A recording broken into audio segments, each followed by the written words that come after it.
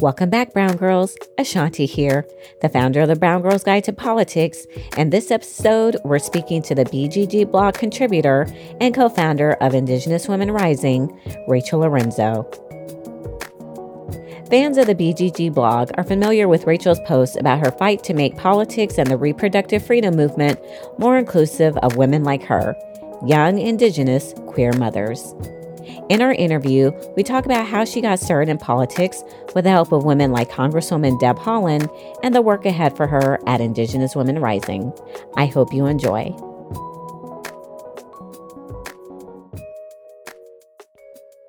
Rachael, it's so great to have you on the podcast. How are you? Doing well. Thank you so much for including me or for thinking of me.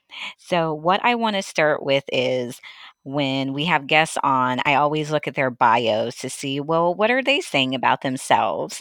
And in your bio, you state Rachael was not only raised on traditional values, but also on politics. And I love that. And it really intrigued me because we still hear so many people say that we didn't talk about politics in my house. But for you, you're saying this is something that you were raised on. So tell us more about that. Yeah. So my dad worked for the Bureau of Indian Affairs, which is under the Department of Interior, for about 15 years and worked for tribal government before that. My mother was a social worker, so very much entrenched in tribal politics. And ever since I was a little girl, I can remember being 6 and sitting down with my parents and watching the presidential debates. So growing up having that variety of politics in my household, whether it was my parents talking to each other at dinner time, having the news on in the background, watching Meet the Press on Sunday mornings with my parents, or watching presidential debates. It's always been something that's been a part of our family, been part of our household. And I'm so lucky that I got a different perspective, very unique perspective, where my parents would talk about how national politics impacts our Native communities. And so as I got older, I started seeing that play out when I was in college, and then as I got older. So I'm really lucky to have been brought up in that kind of environment. That's great. And you mentioned national politics. And like so many people, you organized for President Barack Obama. So, having grown up on politics, you talked about seeing a lot of things when you were in college. What did your time as an Obama fellow teach you about the importance of young people getting involved in political campaigns? Growing up, I saw a lot of older white people in politics. And in 2008, which is when I turned 18, I saw Barack Obama speak at the University of New Mexico.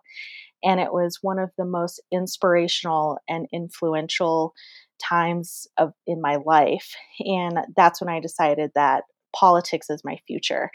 If this Black man can go to an Ivy League school and be taken seriously as someone who could be the president, then I'm sure this queer Native person could do something. 4 years later, I had my daughter, and that was 2012. And that is the year that I got the fellowship with Barack Obama's campaign, Obama for America, or OFA. And at that time, Deb Haaland, my congresswoman. Uh, Yes. so Deb Haaland was actually my supervisor during that time, and that was the year that I was finishing up my bachelor's, and I had just had my daughter during spring break of my last semester as an undergrad. And one of the things that just kept me going that I didn't see in politics at all were young parents and having their Mm. children with them. And Deb inspired me by empowering me to learn how to cut turf and do my own lists, and always encouraging me to bring my daughter with me when I was making calls. And she would say, don't worry, just bring the baby, make as many calls as you can. When I would go canvassing, no, it's fine, take the baby, do what you have to do. And so there was always that support there, even though it was so exciting to have my name out there nationally. Like, here's this Native person in New Mexico, working as a fellow, it was even more meaningful, and I felt like I had much more buy-in because I was able to include my new little family, and so that's how I started my own tradition of bringing my children into politics. That is so great. And I'm not surprised to hear that about Deb because she's just one of those women who is all about uplifting other women. And she also knows that we need to normalize bringing the kids to events. All the time, I'll get emails from people saying, "Is it okay if I bring my daughter? Can I bring my son?" And we say yes because it's so important not only for them to be in these environments, but it's also very important for them at a young age to see women in leadership. Mhm. If are running things in our own household, why shouldn't we be running things in the political arena? Amen. This is my view about being a parent, that as a society we don't value children as much as we should. Children are the ultimate comrades. When we instill in them at a very early age that they're valuable, that they're loved, that they're important, and that they have something valuable to offer, and we're there to nurture it. I think in the long run, it's going to make our communities better. I 100% agree. And you have continued your activism work post college, post Obama. And when we're recording this interview, we're actually in the midst of the Supreme Court taking up some key issues on their docket, including reproductive freedom and LGBTQ rights.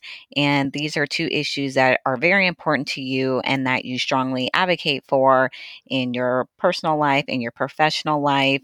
So, first, I want to talk about the advocacy that you do as a queer woman, especially when it comes to ensuring that Native members of the LGBT community are seen and heard. Because just even in my space that I operate, I still constantly see people leaving out our Native sisters when it comes to these issues. Whatever happens at the Supreme Court, I can tell you right now that our Native communities are ready to fight for our people. We have been doing it since for the last 500 years. And for folks out there who don't know, it was Pueblo people in 1680 that led the first successful revolt against a European power, and that was the Spanish. And we've been doing this for centuries, and we will continue to do it, because we love our people, we love our land, we love our culture and our tradition and our language, and ultimately that's what's at stake. And in that, um, we have to remember that we need to include our LGBTQ community within our own communities. And these are our people who are in our communities who have traditionally been seen as sacred and holding certain kinds of special power. And we will continue to honor that. So whatever happens at the Supreme Court, we're we're going to do what we've been doing for the last 500 years. But it is scary to think that my LGBTQ community members out there are at risk. I remember when gay marriage was or same-sex marriage was legalized, and I remember thinking that's not the end of it. Like there will be more that comes up, and here we are. We're talking about our trans brothers and sisters not being able to potentially not being able to hold a job or stay in their home or be just being able to raise families if they wanted to and be safe in the place that they call home. Human lives are at stake, and we're in solidarity with our trans community members. And so while I am scared, I'm also really hopeful. I mean, this is a new generation of activists across the country, and I'm hopeful. Again, whatever comes out of the Supreme Court, I know that people who really care and people who are the most impacted are going to come together and continue doing what we've been doing. And I love that you said that you're still hopeful because as I was following the conversation the other day, there were people who were saying the exact same thing that regardless of what happens, we will continue to fight and we'll continue to make a way. And even in this political climate, I love what Congresswoman Ayanna Pressley says is we can't let people take our hope and we're still able to find joy and live our lives the best way that we can.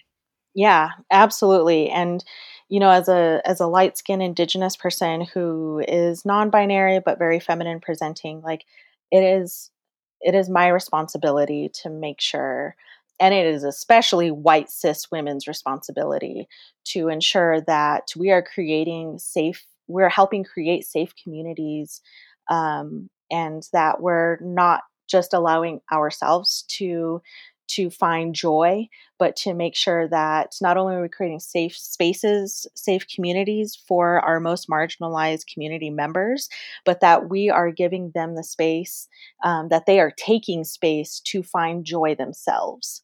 And I want to be very clear that I may not live at all of the intersections that Black trans women are at, and that it is incumbent on of the people who don't live at those intersections, help create the safe communities that we need. Most definitely.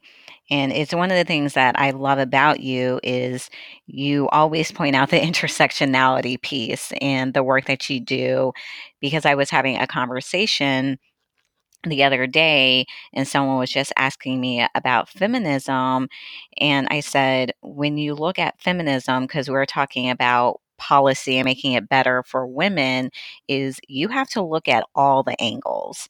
It just can't be oh this is going to work for women. It has to be how will this work for LGBTQ women? How will this work for black women? How will this work for native women? How will this work for disabled women? How will this work for women in rural communities? Even though we're all women, you still can't put us in this one box when it comes to policy solutions. Exactly. And it goes back to that old political saying, we're not one issue voters. Mhm. We're whole people. I think our political system and our society is slowly but surely moving towards a place where we are seeing people holistically and not just as a certain sect of voters or special interest groups. So I have hope.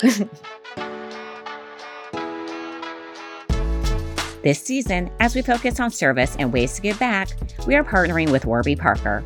A collaboration between four close friends, Warby Parker was conceived as an alternative to the overpriced and bland eyewear available today. By circumventing traditional channels and engaging with customers directly through their website and retail stores, Warby Parker is able to provide high-quality, good-looking prescription eyewear at a fraction of the price. Glasses start at $95, including prescription lenses with anti-glare and anti-scratch coatings. For every pair of glasses sold, Warby Parker partners with nonprofits like Vision Spring so that a pair of glasses is distributed to someone in need because they believe that everyone has the right to see. To get started, head on over to warbyparker.com/BGG and answer a few quick questions using the quiz, and they'll suggest some great-looking glasses via their free home try-on program that are totally personalized to fit your face and style. I personally enjoyed the variety of colors available in many of the styles and how quickly they shipped. Or if you have an iPhone X, you can download the Warby Parker app where you can use their brand new virtual try-on, allowing you to try on eyeglasses, seeing the realistic color, texture, and size of each style just using your phone. Order 5 pairs of glasses and try them on for 5 days. There's no obligation to buy with free shipping and returns. Again, to get started, head on over to warbyparker.com/BGG. You are a co founder of Indigenous Women Rising, and I'm going to read your mission because it's so important. Indigenous Women Rising is committed to honoring Native and Indigenous peoples' inherent right to equitable and culturally safe health options through accessible health education, resources, and advocacy. So, tell us more about why you founded this organization, its origins, the work that you're doing, and for me, most importantly, how can our listeners who are interested support the work that you're doing? Yeah, I Indigenous Women Rising is a labor of love. I founded this in 2013 after in Albuquerque, a coalition of folks defeated a 20-week abortion ban at at the city level here in Albuquerque, and I didn't really see myself represented. And it's changing. I've seen it change over the last 6 years, and I'm hopeful about that. But back then, just sometimes it can feel really isolating to be the only Native person in your class, in your work, in a lot of different spaces. Even though we're out there, we exist. Even though the history books have made Native people out to be this romanticized myth of the past, we are still here, and um, that felt and not just in that coalition work, but you know, it just feels isolating to be the only Native person in a lot of spaces. And so I actually have a very personal connection to reproductive health and justice. At that time, I lost a very much wanted pregnancy, and I needed an abortion myself. And I realized like just how important it is for us as people who have the ability to become pregnant to be able to have access to abortion care, and not just abortion care, but also prenatal care if we choose to carry our pregnancies to term. We deserve to raise our families in safe communities. We deserve to have access to on demand breastfeeding and chest feeding support, or formula if we choose. And I can get into the whole thing about why breastfeeding is so political. But I didn't see myself reflected in a lot of these spaces. And so I created Indigenous Women Rising to figure out a way to include our people. I mean, we are the original inhabitants of this continent, and we have this ancestral knowledge about fertility and controlling our fertility and how we raise our families and sexuality and gender expression. And all of that is included in reproductive health. And so over the years, it was a lot of learning about policy at the federal level and at the state level, learning how to lobby, learning how to cultivate my own relationships with elected officials. In 2017, I got a bit of a big break by getting my first ever grant. And I got my sister in law, Malia, who is a co founder. I brought her on this breastfeeding project that I got money for. I grew up very traditional. My family is very traditional. And during our sacred ceremonies, it was really hard to breastfeed. So the money that I got was to hire two Pueblo women to alter our traditional dresses to be more breastfeeding friendly. Oh, wow. That's so awesome. Yeah. And so this was our way of honoring the sacrifices that our people have made over the centuries, and creating something new that our people could use. And so we presented that project at a hackathon at MIT last year, and we won an award for our innovation, and I'm really proud of it. And so there was that breastfeeding aspect, and then the abortion aspect was always in the back of my mind. And I always had people asking, do you do abortions? And no, sorry, I'm not a provider, but I can tell you where the clinics are and help you make an appointment. And then some of the folks who had asked me for help, where can I get an abortion? I don't have gas money to get to my appointment. And then they get to their appointment. They're like, I don't know how to pay for this procedure, but I know I don't want to be pregnant. It's not a good time. I'm in a tough situation, whatever the case may be. And so last year we launched our abortion fund. And so I, at the launch of the abortion fund, I was looking on social media for volunteers, and Nicole Martin, who is now our third co-founder, volunteered and helped me sign people in so that way I could cash people in or like take their donations and get them into our event to kick off the abortion fund. And Nicole was just super interested and motivated now as our sex education curriculum writer. And with the abortion fund, we help fund. We can't unfortunately pay for someone's entire procedure, but Native people who are pregnant, don't want to be pregnant, they call us. We help put money towards their procedure. We also help them with gas and food. We're helping folks all over the country, Wisconsin, Michigan, Florida, Arizona, California, New Mexico, Colorado, Texas. So those are primarily the states that we get calls from. We're just really proud of how far we've come. I get so emotional thinking about the work that we've done together. And so that's what Indigenous Women Rising is. We have our abortion fund, we have our birth and breastfeeding support, and then we have our sex education. And with our sex education, we are at as many events as possible. We have what we affectionately call snag bags. So they're paper bags that have condoms in them with directions on how to use the condom. If people request it, we show people how to turn a condom into a dental dam for oral sex on someone with a vagina.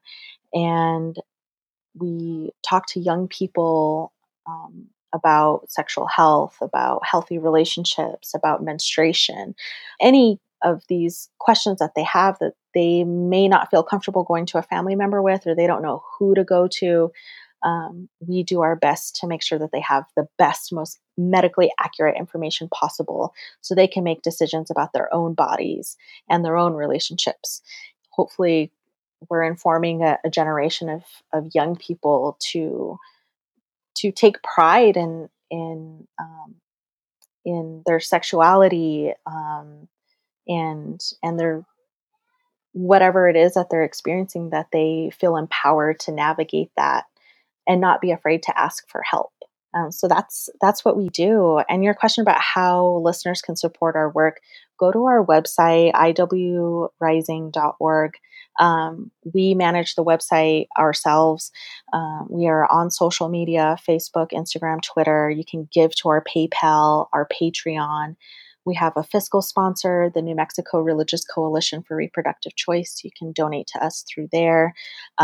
If you can't donate, that's fine. Share our work. Reach out to us. Ask us how you can let people know that we exist. If you live near Native communities, or you're in a Native community, you are a Native person, you want to figure out how you can help, reach out to us. Send us a message. Slide into our DMs on Instagram. We check them regularly. So folks who are out there, if you want to support monetarily, give to our PayPal, paypal.me/IWRising, or through our fiscal sponsor, or just follow us on social media and let people know that we exist and that we're a resource. I just love everything about Indigenous Women Rising, but it's how you talked about it being led by people in the community, which is so important. But with women, we see all the time that they start organizations because it's an issue that's important to them, that they're passionate about, and they really educate themselves on how to get it done. And so many women talk about how they're doing things that they didn't even know that they could do. When you're talking about lobbying and building relationships, so many people are, I didn't even know that this side of me existed until it really becomes time to be the ones to make the change in our community. So kudos on all of that. And for the women who are listening, where it's in the back of their mind, this issue is important to me. I've been wanting to do something in my community around it. What advice would you give to women who are looking to start doing work in their community around an issue that they care about? What's the biggest piece of advice that you can give out of everything that you've done with getting Indigenous Women Rising off the ground? I would say that some of the best successes that we've had have been because we've gone to our people and asked them, is this what you need? Is this something you would want? And I think it's amazing that folks out there follow their passion and you want to do something that you care about so deeply that you're connected to. But if you want to serve people, you have to ask them what it is they need. And as an Indigenous person, and being in politics, and my day job, I work in state government. Um, Government, federal law or federal politics, state politics, it's pretty paternalistic. I mean, these structures are saying this is what you need and this is how we are going to deliver it. This is how we are going to distribute the money, and this is how we're going to tell you how to spend the money that we give you. As Native people, we operate from a much more holistic perspective, I think. And the work that we do, we're guided by our traditions and by our elders and their knowledge. And so the biggest piece of advice is get it's hard and it's scary. I'm not saying this is easy by any means, but ask your community, I have this idea. Is this something that you would want, that you would find value in? And that is not only a way to make sure that your idea is successful, but that you're building genuine, long lasting relationships. Because if people feel like, yeah, this is something I can buy into, and they feel like they can get involved somehow, and it's really your own people who are your advocates. They want to be on your side. They have something to gain from your amazing idea, but it should be community led. So yeah, that's my long roundabout way of saying, that for us, that's been our the foundation of our success, is asking our people, what is it that you need and how can we help in that way. That is really good advice. And I hope that our listeners who are thinking about getting something off the ground will definitely take it to heart and just go get it done and make a positive impact in their community. So I want to veer back to politics and the election cycle because the 2020 election cycle is underway. Given the work that you did in New Mexico, organizing the indigenous community, what advice do you have for the presidential candidates when it comes to better engaging, in particular, the Native LGBTQ community? I would say that even though, we have over 560 federally recognized tribes, also understand that we have a lot of Native and tribal communities out there who are not recognized by the federal government that still exist. Whatever state you go to, look up, number one, whose land are you on? What tribes exist in the state that you're visiting? Invite them to your events or go to them, better yet. Ask for permission to have a presence in a tribal community, and make sure that whatever you're putting out to the public, whether it's your literature, your social media, make sure that you create space for our LGBTQ community members. We want to be involved. We're not that different um, from cis heteronormative people. Just create space for us. Let us know that we're welcome.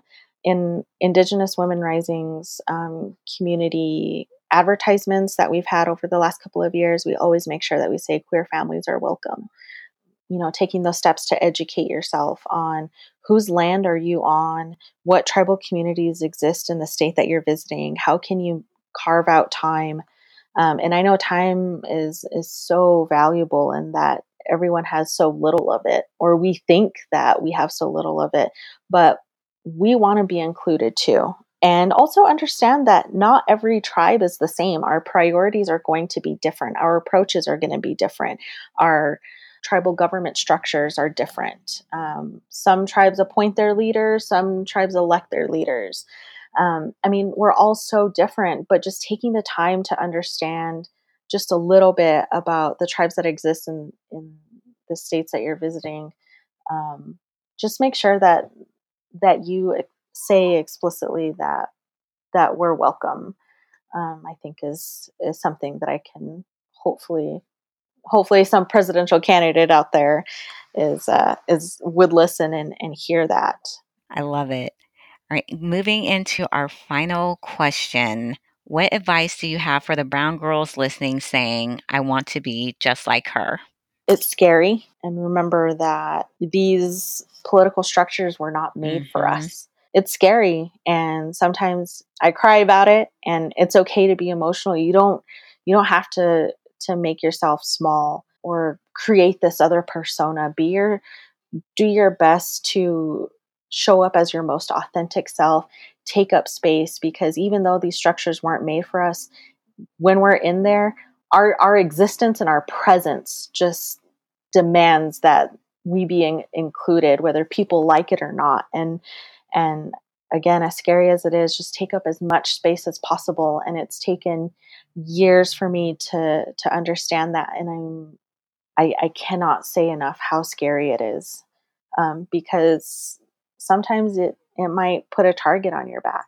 But if more of us take up space, the more that we drown out these voices that tell us that we're not good enough, that we're not white enough, that we're not smart enough, or any of these things, that just the fact that we exist, that we're deserving of dignity and respect. Brown and Black women and femmes, we have something valuable to offer, no matter what it is, whether it's art, whether it's policy expertise, whether it's lobbying expertise, or community organizing. You have something inherently valuable to offer, and we need you. So try not to be afraid to take up space. That is such great advice. I love it. Take up space, all the space. Mm-hmm. Rachel, thank you so much. Really enjoyed this conversation, having you on, and just thank you for everything that you do.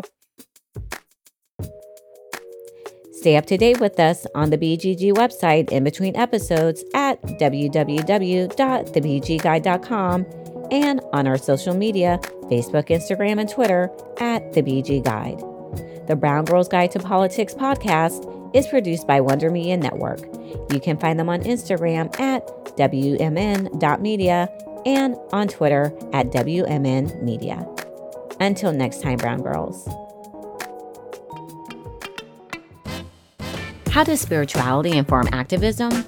The majority of the world self-identifies as religious or spiritual, and yet many discussions of politics, culture, and advocacy are devoid of a spiritual framework. A new podcast called Spirited is changing that by speaking with leaders and activists from diverse backgrounds about how spirituality informs their practice and advocacy. Host Dr. Simranjeet Singh speaks with influential leaders such as Congresswoman Ilhan Omar, comedian Hari Kondabolu, and Serene Jones, the president of Union Theological Seminary. They discuss how their philosophy and spiritual teachings inform their modern-day activism. Listen and subscribe to Spirited wherever you listen to podcasts.